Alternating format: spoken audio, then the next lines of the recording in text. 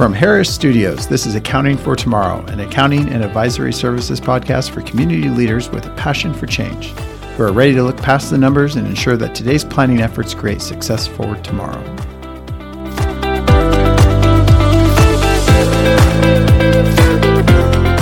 Welcome. I'm your host, Robert Shappy. And I'm Josh Tyree. Today we're going to talk about lease accounting. So Josh, why are we talking about lease accounting?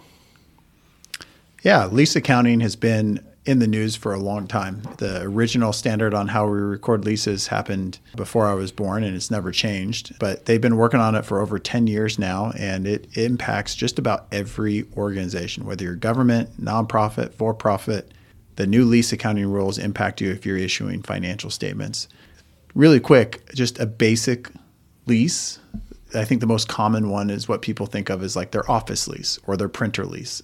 Right? You have an asset that you're going to use for a long period of time, and you're paying someone else to use that asset or that printer or the office. That is basically lease accounting. The lease accounting rules are how you record that lease on your financial statements. And it's been, like I said, been around for tons and tons of years and with little to no change. And now we're coming up on the year where everything's going to change.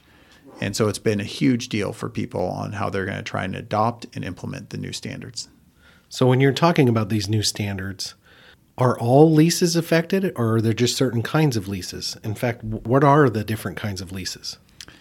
So there are two different types of leases. There used to be called capital and operating leases. Now I think they're going to be called financing and operating leases. But all leases are going to be, for the most part, impacted. And we're talking about long-term leases. So if you have like a lease that you just pay month to month, you're not committed to paying that long term, it's not going to be in this standard. But if you are signing a more than 12 months, so a 2-year or 3-year or longer lease, it's going to get impacted.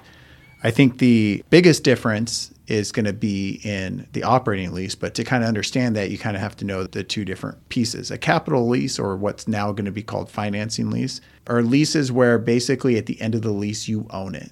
Like it becomes yours. And there are some different rules, and you have to get into the details of the standard. But at the end of the day, what those rules are basically going to say is by the time you get done with that lease, that's your asset. That's your printer. You own it. Compared to maybe an office building where you get to the end of that lease, you still don't own the building, right? They can lease it out to someone else. And those kind of leases would go more into the operating leases. And those are going to be the biggest change under the new standard. In the old ways, capital or financing leases, you recorded the asset on your books and you showed it as like a debt, like a liability. Operating leases, you never did that. You just showed a footnote in the very back of your financial statements, and it was never shown as an asset or a liability, just buried in the back.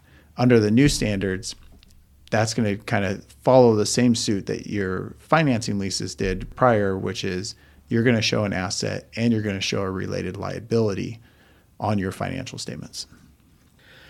So what kinds of effects is that going to have on financial statements? Well, you're going to see a whole lot more assets get put on your books. Take it, for example, if you're going to pay $100,000 a year for 10 years on an operating lease, now you're going to have basically $1 million asset that you record on your books on day one.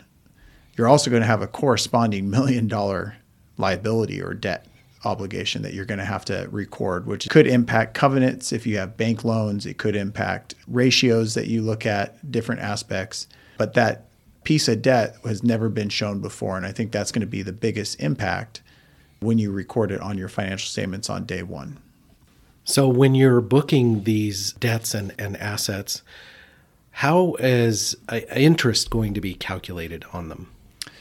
Yeah, so the old financing way and the new operating lease, both of those debts are going to be treated just like loans. So you're going to have kind of an effect. It's called an effective interest rate method. The easiest example for people is to think about their mortgage. You pay a lot more interest at the beginning of your mortgage on your house than you do at the end, right? And you pay a lot more principal at the end, and your loan balance comes down. So the debt's going to be done the same way as your mortgage on an effective interest rate. So you're going to have a lot more interest up front and a lot more principal paying down at the end of the lease. That's different than what's the asset that you're going to put in, which isn't going to be called like the building. It's going to be called the right to use the building asset, which is a little wonky, but that's what they're calling it. And that is just going to be straight lined over the life of the asset. So if you have the $1 million example, like we're talking about, over 10 years, you're going to have about $100,000 in expense each year as you amortize your right of use asset over the life of the thing. So the difference in the way those are calculated, more interest expense up front and straight lining at the beginning, you see $1 million asset and $1 million liability, there's no real impact on your equity if you're a company or your net assets in a nonprofit organization. But you will see over time that change because one, your asset is being amortized straight line over 10 years and your debt is not going down as fast as your asset is.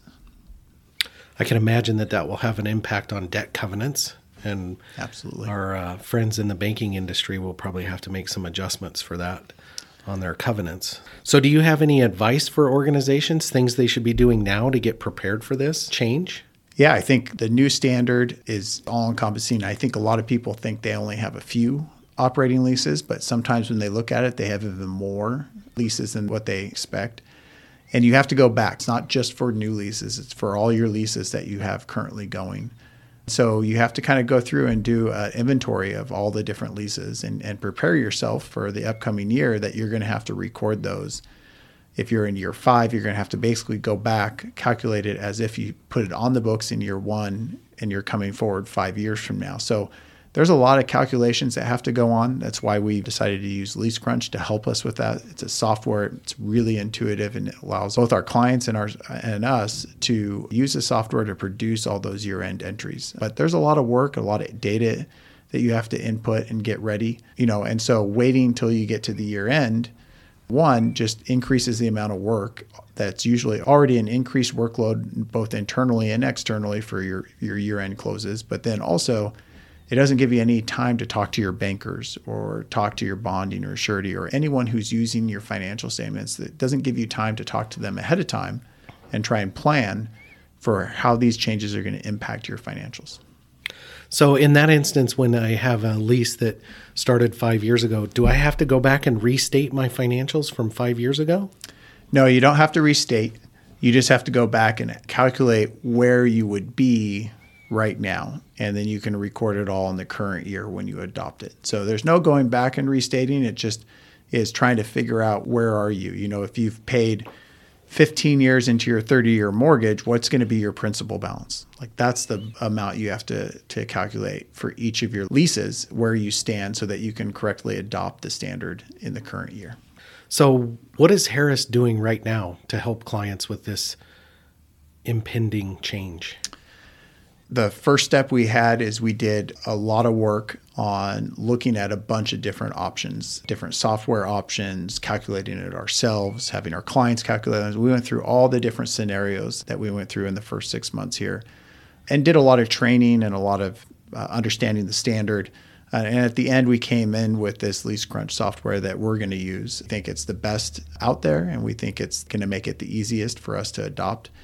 So we started with there. Now we're trying to get that information and communicate it to our clients, trying to communicate it to the community as well, because it's everyone who issues a financial statement is going to have to adopt it. And so we're starting to reach out there. And our next step after this is to start to really work with clients to populate basically their inventory of leases. It will be a lot easier to adopt if you've either A, done the calculation, or at least B, done like an inventory and you have all your inputs ready to do the calculation. So that's the next step this fall for most of our calendar year end clients, to start there with some of our off-year clients. That's already going on right now if they have a June 30th or September 30th year ends. And there are a little bit of a differences if you're a government entity compared to a nonprofit or for-profit companies. There's a GASB, which covers government, and then there's FASB, which covers the others, lease standards. So there's 2 different lease standards, but our software does both and will help either one of those entities adopt the new standard. So where should our clients go for more information?